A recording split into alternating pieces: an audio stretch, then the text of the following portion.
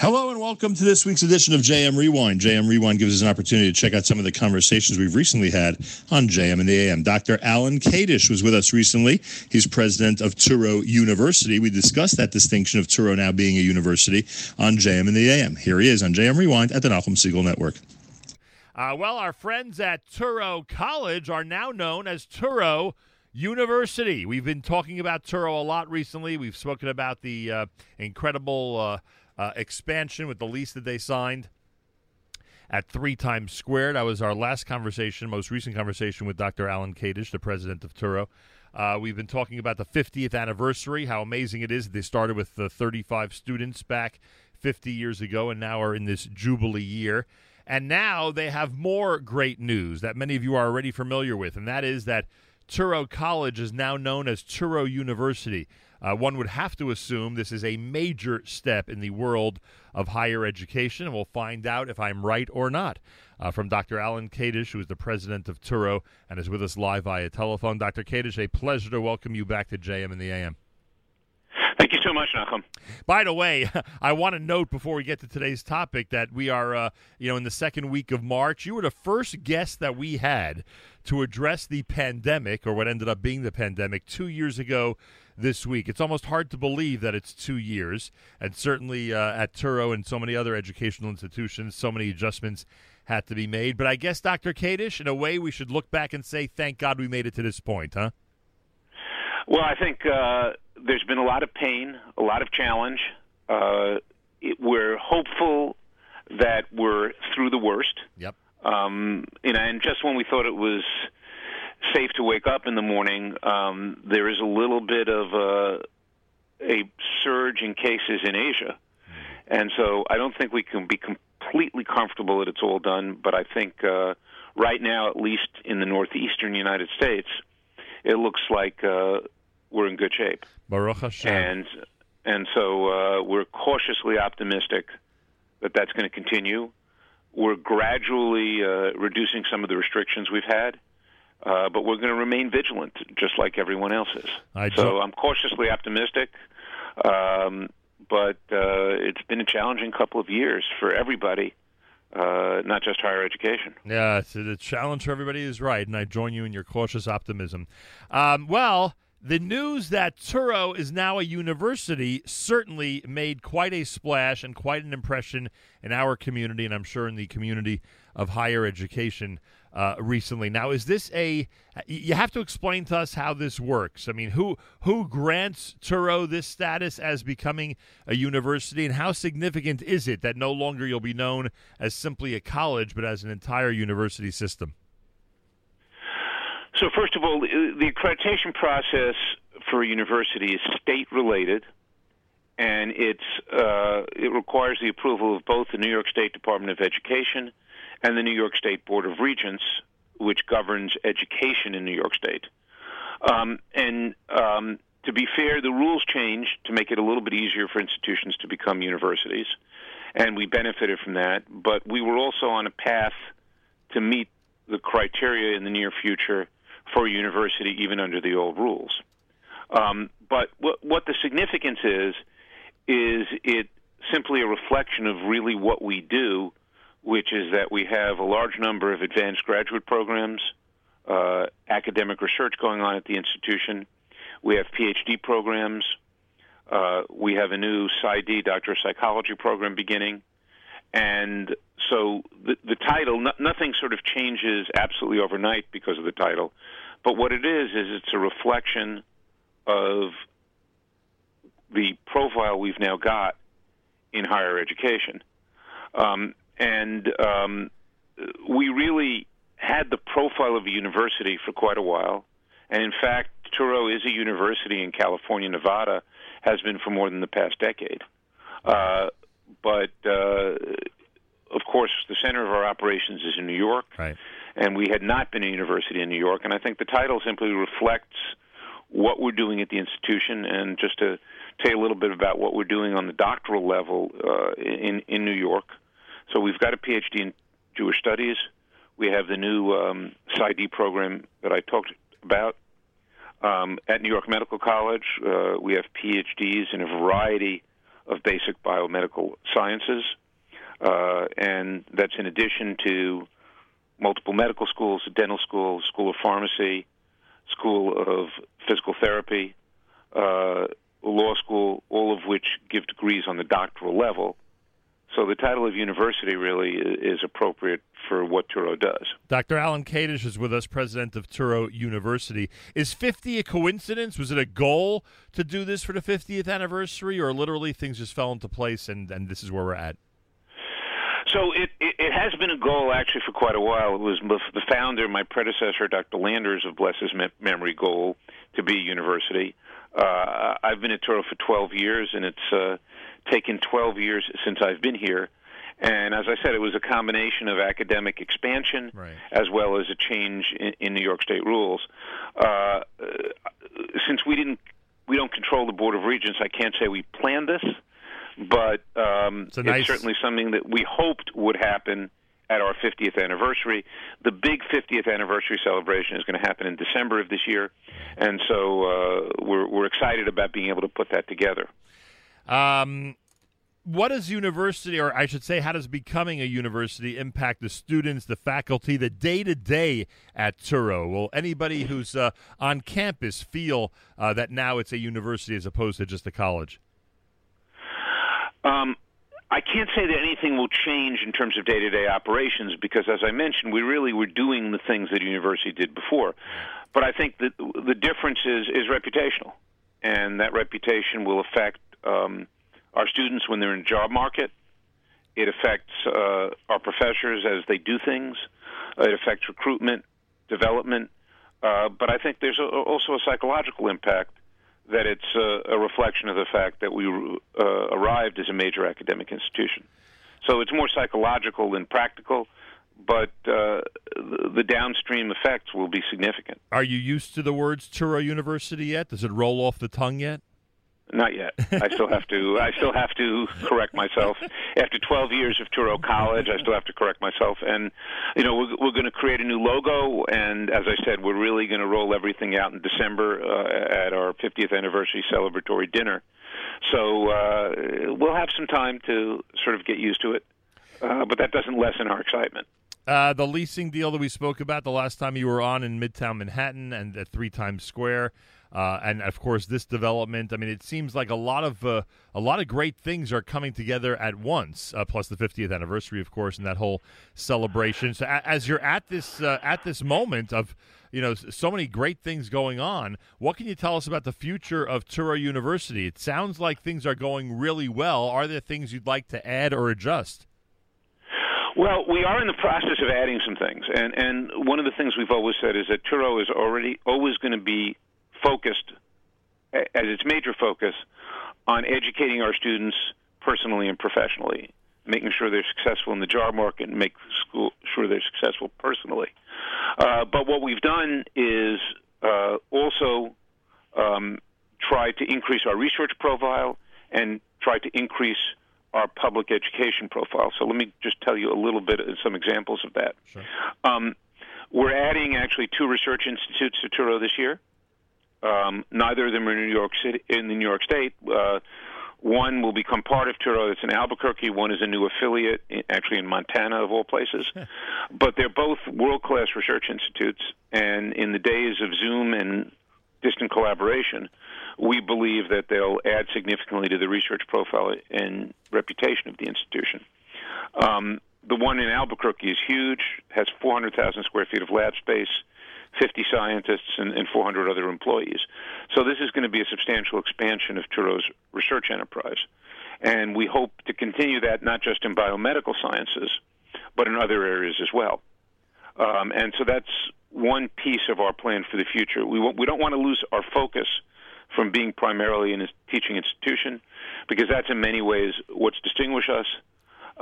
If many other institutions, the faculty is so focused on research that there is not a primary focus on student education. And that's one thing that's always distinguished Touro, and that's something that we don't want to lose. But we are increasing our research profile, and that's part of our plan, let's say, for the next 50 years. The other piece of it, I talked a little bit about public engagement. We've begun a number of public engagement and education programs. And some of them have really been interesting. And so we interview a bunch of authors of Jewish-related books. We've had a number of programs on autism, which is one of the areas of Turo's focus, particularly out west. And so we're expanding the things we do to engage the Jewish community as well as the general community. And we're expanding our public service. We've done a lot in New York, Nevada, and California with COVID vaccinations, and with providing support for people who've suffered from COVID.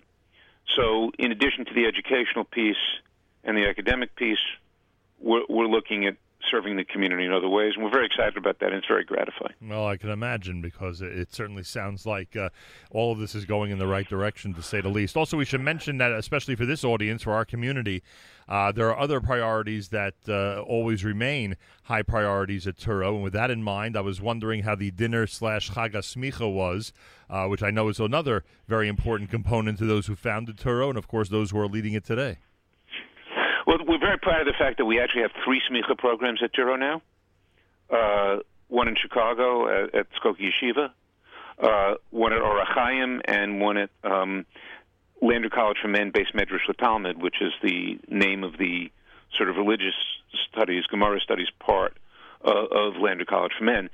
This Chag HaSmicha was for Lander College for Men, for Beis Medrash LeTalmud. Right. We had almost 25 musmachim, hundreds of people at the celebration, and the feeling was incredibly positive. We had a number of alumni there, and it's also just beginning to come out of the COVID-induced hibernation, and so I think that, together with some great Divrei Torah from the Rosh Yeshiva, really drove what was a wonderful evening, and one that I think the musmachim, the alumni, and the community will really remember. So it was a great night, and we're really excited about it. And as I mentioned, we have a big dinner planned for December, but we have a number of other dinners planned in person for this year. And assuming that our cautious optimism is justified, it's really been great to get people back out together. You know, one of the strengths of Yiddishkeit, of Jews, has always been that we do things together in a minyan, in shul, right, at events, at chasanas, and we've missed that. And there was a time when there were so many dinners, you would say, "Oh, another dinner." Now, it's sort of almost that this pause has created a new level of excitement, and that excitement was palpable at the Chag HaSmicha. I can only imagine, as people clamored to get back to a regular life and a social atmosphere that resembles, at least, if it's not exactly like, but resembles what we were used to before this all started 2 years ago. Information about all of this, you can go to turo.edu, and of course we'll continue to update people regarding the 50th anniversary celebrations. We get closer and closer to the end of 2022. And Mazal Tov, Dr. Kadish, on becoming a university. I don't know what this means. I don't know if you, nationally, universities have a certain profile. I don't know if you need a special a logo or a mascot or a special song. I have no idea, if you have to fit into that aspect of university life. But if you do, I hope someone's working on that. Well, we are going to have a new logo. We sort of have a mascot, but we're going to maybe refine that a little bit. And but we're not going to change our identity. Right. Which is a primary focus on serving the Jewish community, even though we serve a lot of other people right now. Yeah. And so we never want to lose sight of our primary commitment, the primary reason the institution was founded, which was to serve the Jewish community. So we're going to do all the other stuff, but we don't want to lose our focus.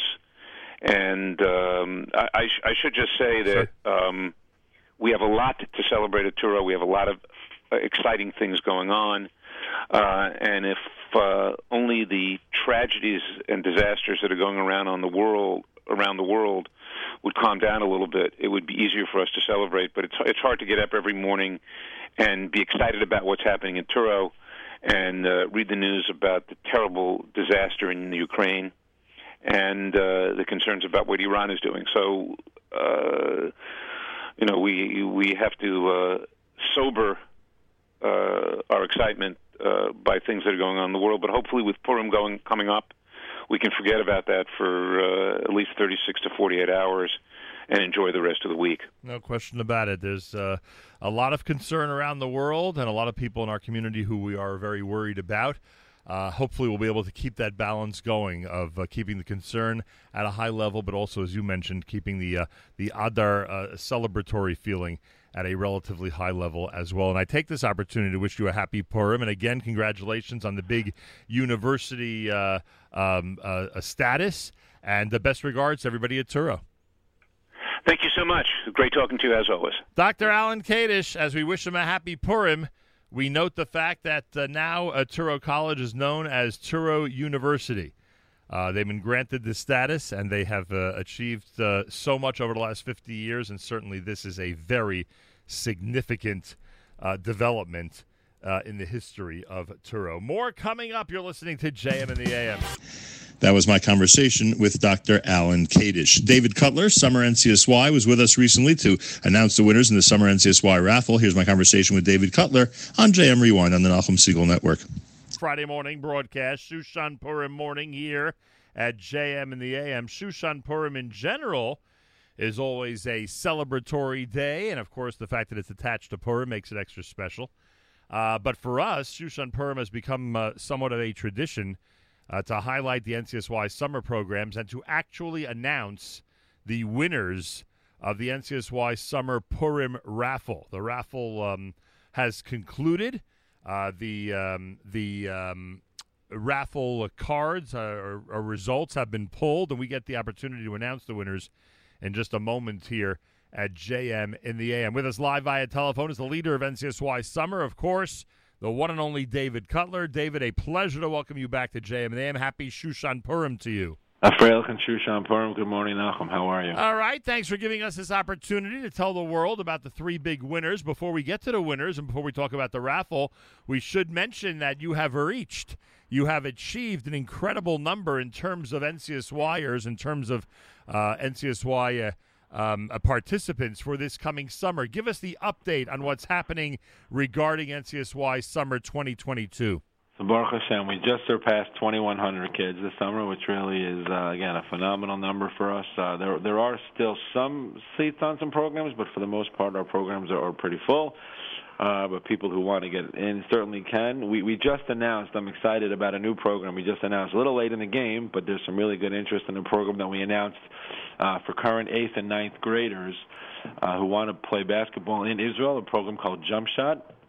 And again, there are a tremendous number of programs on our website that I encourage people to go see, and we're very excited, Baruch Hashem. As summer's going as normal, Israel is open, as you've heard. Yeah. I just came back from there. It was a wonderful trip, and we're very excited about the program. Thank God. Yeah, Baruch Hashem, Israel again is an option for people, and let's hope it stays that way. The information email is summer@ncsy.org. Again, summer@ncsy.org. The website for information about all the programs, including the Jump Shot Israel brand new program, is summer.ncsy.org. In fact, if you know an 8th or 9th grader, if you have an 8th or 9th grader in your home, child, grandchild, whatever the case may be, that wants to participate in the basketball program in Israel, this is for them. It's brand new, summer.ncsy.org. Again, summer.ncsy.org has all the information regarding every one of the programs, and the centerpiece of the NCSY Summer is, of course, the day or the night where all the programs get together. This time, Yom NCSY is taking place on Wednesday,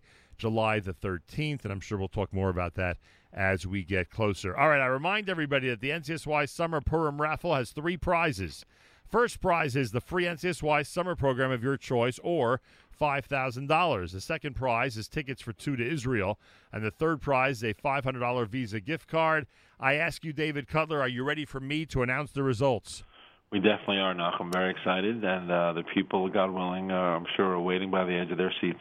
I would hope so. This is a big deal, after all.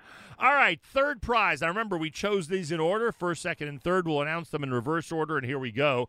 Third prize winner, the $500 Visa gift card. Congratulations to Audrey Whites of Yonkers, New York. Audrey Whites of Yonkers, New York.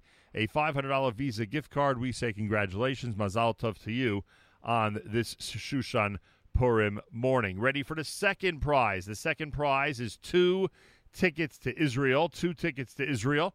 And now that Israel's opened up, those are tickets that are very valuable. And the truth is actually they are very valuable. The way the prices are going, boy, are they valuable. The winner of the 2 tickets to Israel, the second prize in the NCSY Summer Purim Raffle, is Ariel Remmer. Ariel Remmer of Toronto, Canada. Ariel Remmer of Toronto, Canada, congratulations to you from all of us here at JM in the AM. And now, the moment we've all been waiting for, the first prize winner announcement. The first prize, it's a free summer or $5,000. And, David, in past years, this has always gone, interestingly enough, either to somebody who really benefited. How do I put this? For whom it was really a great thing that they got a free summer, or they were able to use the cash for a great reason. It seems like this. All the prizes are great, but it seems the first prize always goes to somebody who, for whom it's a perfect fit. You know what I'm saying? Yeah, 100%. Listen, the people primarily buying the raffle tickets are people that are registered for a summer program, and no matter who you are. Right. If you're registered for a summer program that costs somewhere between, let's say, $5,000 and $9,500, and you get to go for free, that's a very good prize. And therefore, so people are really excited about it. With that in mind, we announce that the free summer or $5,000, the first prize, and the NCSY Summer Purim Raffle on the Shushan Purim goes to Jeremy Eisenberger of Hollywood, Florida. Jeremy Eisenberger of Hollywood, Florida. Congratulations. Mazel Tov. Again, first prize, Jeremy Eisenberger of Hollywood, Florida. Second prize, the 2 tickets to Israel, Ariel Remmer of Toronto, Canada. And third prize winner, the Visa gift card, Audrey Whites of Yonkers, New York. And I think this has happened in past years as well. It's nice to see that geographically we've distributed these prizes really well, David. Yeah, 100%. And it's nobody that I know, which is actually also really good. I just want to say 2 things. First of all, thank you, Nachum, for doing this and for always having our back and partnering with us. It's really wonderful. Second, I want to actually wish Mazel Tov to all the winners, which is actually, like you said, a big deal, especially a free program or tickets to Israel right now are certainly a big deal. Right. And third, I really want to encourage everybody who's in Eretz Yisrael this summer to join us at some point, whether it's for Yom NCSY on July 13th or it's on Tisha B'Av on August 7th at the Kotel. It's a wonderful, wonderful experience to spend some time with these kids who are really undergoing life-changing experiences together with their staff in a very meaningful place, obviously, in a very meaningful way. So anybody who's in Eretz Yisrael this summer, we would love to have you stop by our base medrash in Kollel or Machlelet, stop by one of our programs, stop by the Kotel. Just daven with us, sing with us, have a shawarma with us. But I encourage anyone, summer at ncsy.org to join us and spend some time with us this summer in Eretz Yisrael, God willing, or any one of our programs in Baltimore, in upstate New York, wherever we are. Just really spend some time with us. Email again is summer@ncsy.org, summer@ncsy.org. For information about all the programs, you can go to the website, summer.ncsy.org, summer.ncsy.org. Congratulations to Jeremy Eisenberger of Hollywood, Florida, first prize winner of the free summer or $5,000 in the NCSY Summer Purim Raffle. David Cutler, a happy Shushan Purim to you and a wonderful Shabbos, and thanks so much for joining us. Thank you, Nachum. A wonderful Shushan Purim to you, a great Shabbos, and all the best. Thank you for everything you do. I want to thank David Cutler for giving us the opportunity again to be the place where the world finds out who wins the NCSY Summer Raffle. Congratulations, Jeremy Eisenberger, Ariel Remmer, and Audrey Whites from all of us here at JM in the AM and the Nachum Segal Network. That was my conversation with David Cutler. Rabbi Simon Taylor joined us on JM in the AM to discuss the OU's efforts regarding the Ukraine and helping people in the Ukraine. Rabbi Simon Taylor, a guest on JM in the AM. Here he is on JM Rewind on the Nachum Segal Network. Well, I mentioned to my staff yesterday that we must do something today. It is a fast day after all, and we have spoken somewhat about the importance of supporting our brothers and sisters in the Ukraine. But I said it's a fast day. We got to go ahead and just feature at least one of our recommendations regarding how to help our brothers and sisters in Ukraine. The national director at the Orthodox Union's Community Projects and Partnerships is Rabbi Simon Taylor, and he is with us live via telephone on this Tanis Esther morning. Rabbi Simon Taylor, a pleasure to welcome you back to JM in the AM. Thank you so much. Great to be on. One of the things we said the moment this war broke out, as people were being inundated with emails and messages, all of which included links to contribute to help the people in Ukraine, we tried to encourage our listeners to go with outfits, to go with organizations that have demonstrated responsibility in the past, that have demonstrated that they have, that they either have or are under pressure to make sure to get the funds and the goods to the right places and the right people. And obviously the Orthodox Union, the OU, is very high on that list. When they go ahead and establish a fund, you know that they've done their research and they're doing their best to get the money and the supplies where they need to get to. The actual effort from the OU to help our brothers and sisters in Ukraine began immediately, right? This was like the moment the war broke out practically, right? Pretty much. We mobilized as quickly as we could, but as you said, it's our job to be responsible. Whenever you're running a campaign, people are trusting you with their money, with tzedakah funds. It's Mammon Hekdesh. We have to be extremely careful. It took us a couple of days to establish who are the right partners on the ground and to make sure that we were going to be able to distribute with the proper responsibility.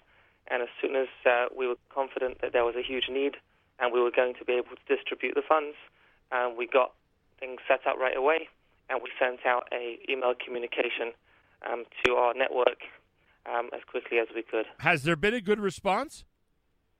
Baruch Hashem, the response has been really tremendous. Thousands and thousands of donations have come in, and they keep pouring in all the time.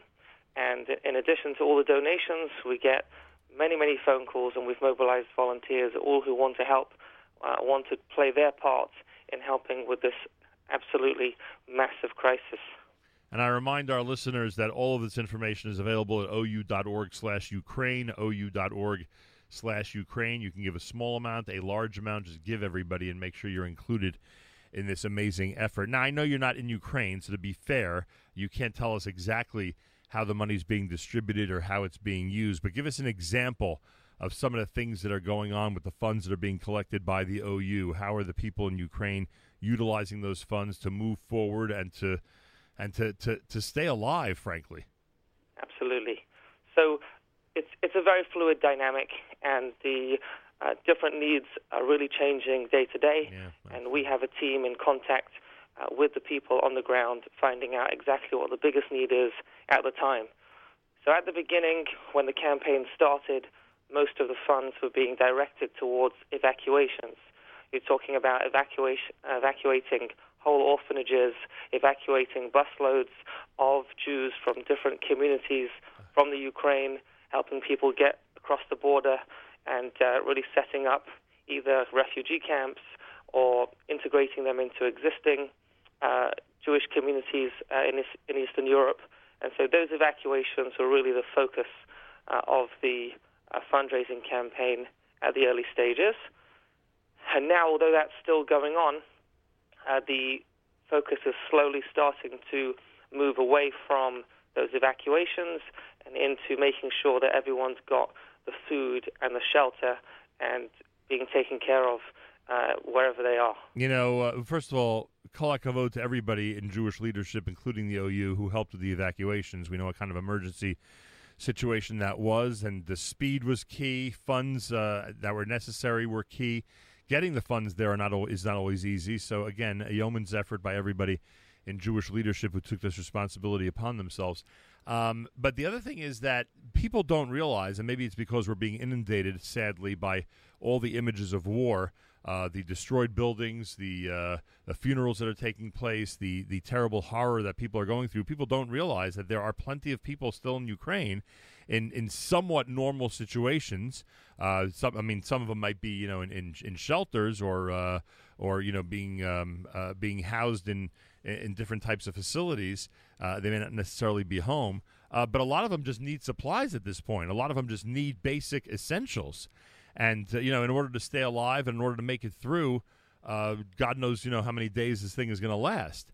So we're at a point now that even though we continue to see scenes of destruction, people need to realize that there are plenty of people that are just trying to stay alive or just trying to, get through this whole episode. And I would guess that you're hearing from a lot of people who are very thankful that supplies that your organization and others have been sending, or money that you've been sending, has essentially been keeping them going. 100%. The supplies is absolutely critical, and us, together with many of our partners, are really focusing our efforts right now on getting those supplies to the people. We're talking about medical supplies and food, which are top of the list. And getting them to Eastern Europe is not so difficult, but getting those supplies inside the Ukraine to some of the cities which are under siege can be extremely, extremely difficult. And you can only imagine how afraid the people are and nervous about these supplies not arriving, running out of food, and all those kind of thoughts which people have to deal with is what we're contending with.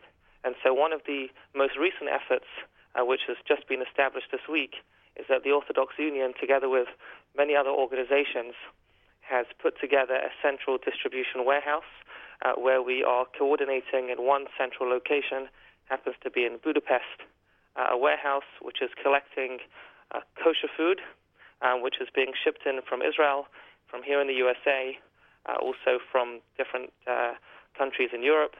And that warehouse is going to be able to service the kosher needs of over 30 communities inside and on the outskirts of the Ukraine. And it was amazing to watch the Orthodox Union spring into action. We certify 1.3 million products and have over 13,000 plants around the world. So as soon as we found out that this was being dreamt of, obviously the OU just leveraged all those contacts to get as much food supplies donated as possible. And Baruch Hashem, this effort is off to a great start. And all day, every day now, I am on the phone with different factories donating grape juices and matzahs and chicken and everything you can imagine. The Jewish companies in particular have been so generous at donating supplies so that we can stock this warehouse, and those 30 communities don't need to worry about where the next kosher meal is going to come from. Rabbi Simon Taylor and I encourage everybody who's capable of doing that, of actually helping with the bulk supplies for the Ukraine, whether it be food, clothing, medical supplies, suitcases and travel bags, whatever it is you could provide. Please be in touch with the OU. It's ou.org/Ukraine supplies, ou.org/Ukraine supplies. And again, to give a donation, a financial donation, it's ou.org/Ukraine, ou.org/Ukraine. I can only imagine how difficult it is. I mean, you just said it, how difficult it is to get it from the central point in Eastern Europe to people in the Ukraine. And we don't realize how many, and you could probably speak to this because I'm sure you've heard from many of them. We don't realize how many cities and communities in the Ukraine have representatives, have community members from of our people, have community members who are representing the Jewish community. It's a pretty big country, and you've got to get those supplies to a lot of areas, and I would assume that also adds to the pressure of the entire operation. 100%. Like I said, we are dealing with just over 30 small communities, but there are many more. Yeah. We can't deal with all of them. Chabad have done an unbelievable job taking care of their own communities. There's many Chabad communities. And certain communities, I would say for now are just about okay, and they're managing without our distribution. But the ones, in dire straits that we are trying to get the distributions to is about 30 right now. But again, it's fluid. The numbers can change. Different communities could run out of food or lose their own supply chains. And, that's why our effort has been set up to make sure that we don't run in to those troubles. The last few days, I've really taken on a completely new role. I'm speaking to Boeing and to Delta and to FedEx and DHL, you name it. Everybody who can help us to try and take by air freight donated supplies and get them where they need to go. Wow. And it's been remarkable to watch how when there's a humanitarian crisis, everybody wants to step up and help. Unbelievable. Kol hakavod to them.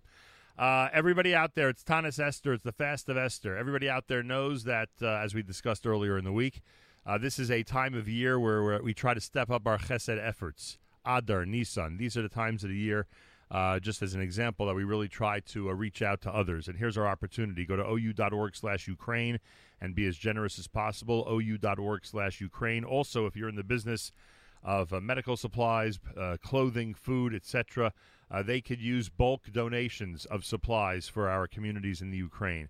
OU.org/Ukraine supplies, OU.org/Ukraine supplies. Make contact with the OU and Rabbi Simon Taylor, and they will direct you in terms of getting your goods to that central place in Eastern Europe, and please God, as quickly as possible to the communities in need in the Ukraine. Rabbi Simon Taylor, anything you'd like to add, sir? Yeah, absolutely. I think the main thing that I want to get across so that people should be clear is that the needs are tremendous, and the amount of money which is needed is only growing. We're at the beginning, and unfortunately there's going to be a lot more money which we're going to need to collect to help the people of the Ukraine. And everyone's been very generous so far, and the money which people have donated is definitely making a difference. But the needs are going to grow. There's going to be a lot more that we need to do, in particular when it's going to come to resettling the huge amount of refugees that exist. And the last thing anybody wants is there to be Jewish refugees in 2022. Yeah. So, I would just say to everybody, if you're not sure what's the best way to donate and to help, feel free to reach out to the Orthodox Union, reach out to other organizations that are helping, find out, where your money can be put to its best use. But believe me, there's so much that needs to be done. And I think we might need to do an update in a few weeks, but there's a lot going on all the time. And everyone should have this particular crisis at the top of their list. No question about it. And yes, it's just the tip of the iceberg. There is so much work that needs to be done, and hopefully our community worldwide will step up. It's OU.org/Ukraine, OU.org/Ukraine. For the supply donation, it's OU.org/Ukraine supplies. Rabbi Simon Taylor with us this morning, the National Director of the OU's Community Projects and Partnership. Happy Purim to you, and kol hakavod to you and everybody at the OU for what they're doing for our brothers and sisters in the Ukraine. Thank you so much, and happy Purim to you, Nachum. Rabbi Simon Taylor, more coming up. You're listening to JM in the AM. That was my conversation with Rabbi Simon Taylor. Rabbi Daniel Glatstein, author of the book The Concealed and the Revealed, is with us this week. An amazing book, a great conversation. And, of course, if you go to artscroll.com, use promo code radio and order it today. Rabbi Daniel Glatstein, a recent guest on JM in the AM. Here he is on JM Rewind on the Nachum Segal Network. Monday morning broadcast, JM in the AM. The book is called The Concealed and the Revealed. Adar, Purim, Megillas Esther, the royal intrigue and divine irony of the Purim miracle. It's written by Rabbi Daniel Glatstein. Rabbi Daniel Glatstein, who's with us live via telephone, is Rav and founder of Machon Magid Harakia in Cedarhurst, New York. Rabbi Glatstein is one of the contemporary Jewish world's most popular speakers and respected Magidei Shir. His more than 7,000 recorded shiurim have garnered millions of views on TorahAnytime.com and other venues. His Hebrew Sfarim as well have garnered acclaim throughout the Torah world. Rabbi Glatstein has a masterful grasp of an exceptional array of Sfarim and commentaries and a rare ability to explain profound teachings with remarkable clarity. We are recommending, as we have with other Rabbi Glatstein books, go to artscroll.com. Make sure to use promo code radio. You want to make sure to do that today so you can have this book in time for Purim. It is called The Concealed and the Revealed. Rabbi Daniel Glatstein, a pleasure to welcome you to JM in the AM. Thank you so much, Nachum. How are you? Good morning. Baruch Hashem, doing well. It's Adar after all, so I'm hoping everyone's doing well and has a good Simchadik perspective even during these crazy times. Can I start with my favorite chapter of your book? Please. Thank you. My favorite chapter, and there are a lot of great ones, and there are some amazing and tremendous insights, not that you need my endorsement. The chapter is entitled The Purim Story, Right Back at You. Oh, I'm glad you chose that one. I mean, I know the Megillah relatively well, as well as a Balabus, knows it, and it's something that we know since we're kids. But my gosh, I never realized how many things are either built, created, introduced in the Megillah that end up being used for an either exact opposite purpose or for the purpose of the salvation of Klal Yisrael. And you point out so many of them, and I thought it was just amazing. Can you expound on this a little bit? Can you tell the listeners what I have in mind by all this? And Nachum, now I see, and I always knew this, you're the best in the industry. Here you have a book, it's 500 pages, and you just zero in really on my favorite chapter. Thank you. I've had a number of speaking engagements the last 2 weeks, and I always find myself speaking about this subject. The one which I consider just a gift from Shamayim is that the Megillah ends that Achashverosh taxes the people, which seems like irrelevant information. Why is the Megillah even including this? Why do we need to know about the taxes? Nobody cares about taxes. In fact, you point out when you introduce that when you think about it, there's nothing political or diplomatic mentioned in the entire Megillah in terms of what's going on in Achashverosh's kingdom. Yeah, absolutely. And the Megillah even says that you want to know the rest of the story, you want to know the politics, go to the Chronicles of Persia Media. Right. But you got the wrong book here. And something that occurred to me was when I was learning Sefer Ezra, was when the Jews returned after the 70 years to rebuild the second Beis HaMikdash, and they couldn't afford to finance the construction, they turned to Darius, Daryavesh, son of Achashverosh and Esther, and he says, you know what? He opens up the royal treasury, and he gives them tax money. Unbelievable. And I said to myself, where did he get all this tax money from? It's from Vayasem HaMelech Achashverosh Mas. It's from the taxes Achashverosh collected. But the real special insight is, here Achashverosh is making a party, and he thinks he's celebrating the eternal destruction of the Beis HaMikdash. Right. And God says, watch this. This party will bring the demise of Vashti. You'll marry Esther. You'll have a kid, Darius. You're going to charge the people taxes. Then when you die, your kid's going to get it, and he's going to fund the building of the second Beis HaMikdash. So while you thought you were celebrating destruction, the party was laying the foundation of the second Beis HaMikdash. It's unbelievable. And you have other examples, by the way, in Jewish history, including biblical history, which are amazing, such as Moshe Rabbeinu growing up in the house of Paro. Paro actually, when you think about it, I don't remember exactly how you put it, but Paro, when you think about it, and tell me if this is too strong a language, literally trains Moshe how to be a leader, how to be a leader of a nation. It's unbelievable. Mm-hmm. Yeah, that's Ibn Ezra writes, if Moshe would have grown up with the rest of the Jews, he would have had a slave mentality, he would have had a low morale, and Paro groomed him for greatness.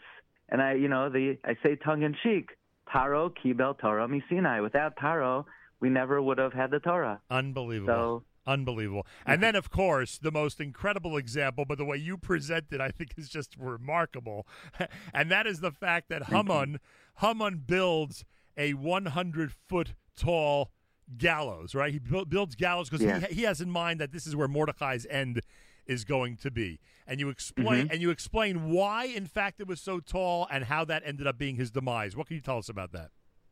Yeah, he thought that, he would capitalize on the fact that Achashverosh, he's so wishy-washy. He's always changing his mind. So he has to have some kind of eyesore staring Achashverosh in the face so that if he ever got angry at Mordecai, he would just capitalize on that moment and see the gallows looming in the background and say, all right, hang Mordecai. Right.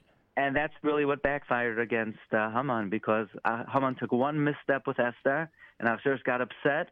You never know. Maybe a day later he would have calmed down, but because he had that gallows looming in the background, he just took advantage of it. Charvona says, Taluhu, I love, hang him. And Achashverosh did that in the heat of the moment. Unbelievable. So great. What's interesting is that there are many examples in history where this principle is very evident. And even in our own times, you think about how in 1947, 1948, we were losing the war. We didn't have ammunition in Eretz Yisrael. And God put into the mind of the biggest tyrant in history, Stalin, who killed 20 million people. God put in his mind, Israel, they're socialists. They'll probably be communists. I don't like the British in the Middle East. Stalin funded the war in Eretz Yisrael. If we have a state today, if we have a Mir Yeshiva in Eretz Yisrael today, we have Stalin to thank for it. And that's just a modern-day example of this principle. If we have a place for Ukrainian Jews to go and be refugees, then we have we have Israel to do that. It's a pretty amazing, great example.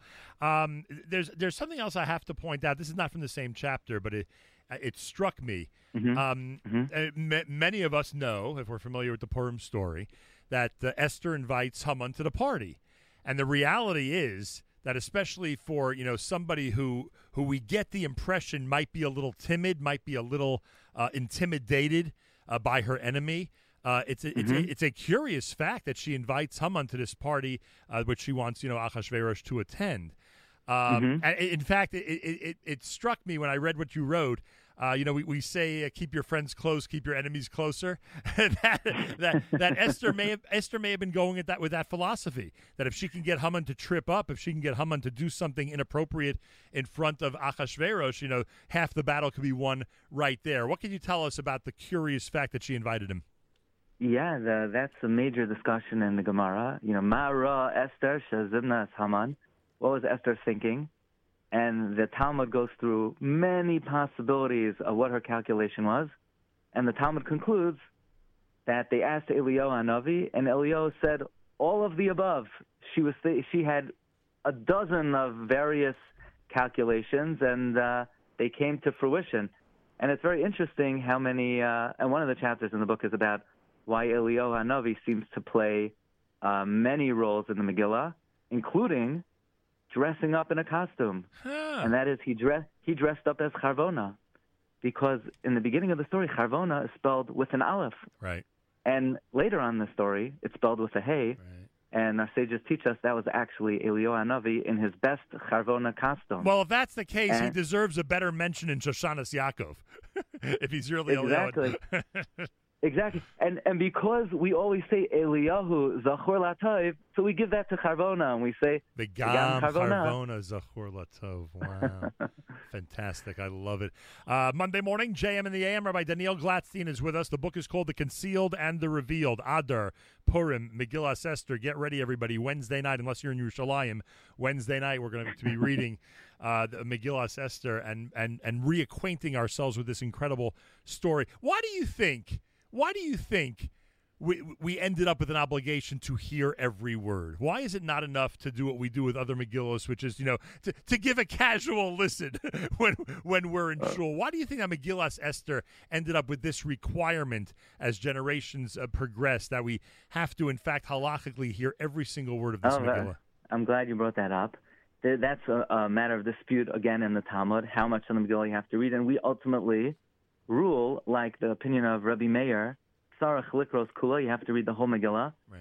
And one of the very important explanations is because we need to start from the very beginning of the story, where the Jewish people committed a very grave sin. Mordechai told them, don't go to the party. This is not going to engender goodwill from HaKadosh Baruch Hu. Right. You can't go to the party. And think about it. That party that warranted annihilation, HaKadosh Baruch Hu placed on the Jewish people a threat of lahashmid lara goyabed, of national annihilation.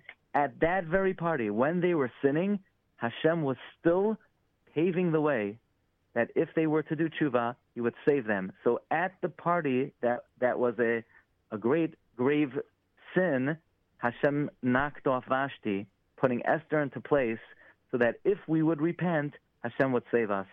Hassam Sofer writes, that is actually the greatest miracle of the Purim story, that even while we're sinning, Hashem's love for us is unwavering, and He's awaiting our tshuva. And that's really one of the most important messages of our time, that regardless of what level a Jew is on, Hashem's love for them is immutable and unwavering, and Hashem is always awaiting our return to Him. Wow. And that's why we have to start from the very beginning of the story. Can one name a book about Esther, Megillas Esther and Purim, concealed and revealed, when we growing up were told that everything about the Megillah is in fact only concealed? Well, that's right. That's the whole essence of the story. That's the whole revelation. Does not appear. Right? It's a time of concealment on Hester Panim. And on the other hand, there's an amazing teaching of the Arizal that the light of Purim was the greatest revelation of spiritual light in the history of the Jewish people. Its light is more brilliant than even Shabbos and Yom Tif and all of the Chagim. And there's even a statement by Chassam Sofer, and who but the Chassam Sofer could have made such a statement, that the light of Megillas Esther is even greater than the Torah itself. Unbelievable. So on the one hand, it's a time of great concealment, as you say, and on the other hand, it's the time of the greatest revelation. Incredible. So we have this really amazing dichotomy. You know what part of your book I loved because it meant so much to us here? We have, over the last couple of years, we've started a Nissan. I guess in a way it really starts in Adar, but a Nissan Chesed campaign, and we've started an Elul/Tishrei Chesed campaign. We're always encouraging people to do Chesed, but we try to think of unique ideas where people could really step it up during those 2 times of the year. And you pointed out that there's an allusion in the Megillah. I can't believe I never knew this, by the way. I mean, how did I go to Yeshiva Day School and not know this, that there's an allusion in the Megillah to the not only to obviously the month of Adar, which, you know, the story takes place, but to Elul and Tishrei as well. Just remind me what the abbreviation is. What the so Rosh we Hashanah have by the mitzvah of Matanos L'Avyonim, Ish L'Reyehu U'Matanos L'Avyonim, that they spell out an acrostic. The first letter of those 4 words spell out the word Elul. Wow. And often in the Talmud, when it references the mitzvah of Mikra Megillah, it speaks about it together with the mitzvah of blowing the shofar. Right. And interestingly, in Sefer Nehemiah, it talks about a mitzvah of Mishloach Manos on Rosh Hashanah as well. Really? And it's actually codified by the Pri Chadash that before Rosh Hashanah one should also give out Mishloach Manos. So there is an idea of a connection between Purim and the high holidays. Well, Purim and Yom Kippurim and all that, we always that one I remember. You know, Purim and Kippurim. Certainly you remember from the prayers of the high holidays, almost every chapter of the Shemona Esrei begins U'v'chein with the word U'v'chein. And the word U'v'chein really comes from when Esther was about to stand before Achashverosh. It says U'v'chein avay al hamelech asher lo chadas. So we're trying to evoke on the high holidays the feeling of Esther about to stand before the king. Wow. So there are a number of very compelling similarities. I like the fact that the Chesed component is stepped up in Adar, which is the last month of the year, right, before the national year of Nisan begins. And, of course, in Elul, as you just said, and Rosh Hashanah, which, of course, is the end of and the very beginning of the new year. I love that, the fact that there's a comparison between those 2 time slots. Rabbi Daniel Glatstein is with us, the concealed and the revealed. All right, Rabbi Glatstein, we can't do the entire book on the air, but I must ask you, you got to give me a perspective on Adar. I mean, you know, we know that, you know, Adar has a significance, and we're told to go to court in Adar as opposed to other times of year if you have a choice, et cetera, et cetera. Good luck in Adar, all this. Although, you know, there are times that, you know, some things that are not great happen in Adar, but all right, you know, that's life, as they say. What is it? What is it about this month? What is it in our tradition that makes the month of Adar so special? Well, one of the ideas that we speak about in the book is we know the symbol of Adar is the fish, Dug, Mazal Adar Dugim. And there's one unique facet of the fish, which is remarkable, and that is it's one of the only animals that is missing one part. It has no neck. There's no neck. It's a head and a body just fused together. It's missing its tzavar. It has no neck. The Beis Hamikdash is called the neck of the Jewish people. The job of a neck is it connects the head to the body. Right. The temple, the Beis Hamikdash, connects us, the guf, the body, to our head, God. But in the month of Adar, which is symbolized by the fish, that represents a month we don't even need the Beis Hamikdash. We're able to connect to HaKadosh Baruch Hu even and transcend the need for a Beis Hamikdash, almost as the original plan for creation for Hashem, just to rest on the Jewish people without any medium. And therefore it reflects a time of the future when we will be able to connect to HaKadosh Baruch Hu directly. And it's sort of reminiscent of a future day. It's reminiscent of the days of Mashiach. And therefore, it's the one month, it's the one Yom Tov of the year that will never cease because it's, so to speak, a page out of the future, a page out of a future time, a page out of the days of the Mashiach. We'll always have Purim. We'll always have Purim. Purim will always be there. And it's funny, again, it's the month before what we call Chodesh HaGeula. It's the final month before you get to Nisan. That's right, sir. And we spoke, of course, about Megillas Esther, but about the holiday itself in terms of Purim, there are so many messages that we focus on and so many people in the community focus on. Look, Mishloach Manos has become an industry in and of itself. And Baruch Hashem, Matanos Le'Avyonim has become an industry. Right. People pay much more attention to making sure they give Matanos Le'Avyonim, and if they can't do it themselves, give it to their rabbi in advance or on Purim. Which again, when I was younger, I don't think people paid as much attention to it. And so there are many important aspects of the holiday that do get more attention and are taken much more seriously. But we do have but sometimes people do lose focus, and hearing the Megillah twice, both night and day, are so vital. What would you tell us, especially after writing this incredible book, what would you tell us should be our focus on Purim? I know you're a believer in doing all the mitzvahs that I mentioned. I got it. But what should our focus be? What should the message be that we transmit to our children and grandchildren on a day like this coming Thursday? If I could share one personal thought. Sure. This book is dedicated to the memory of my revered grandfather, Rabbi Mordechai Leib Gladstein, who is a Holocaust survivor. He just passed away this year at 105 years old. Wow.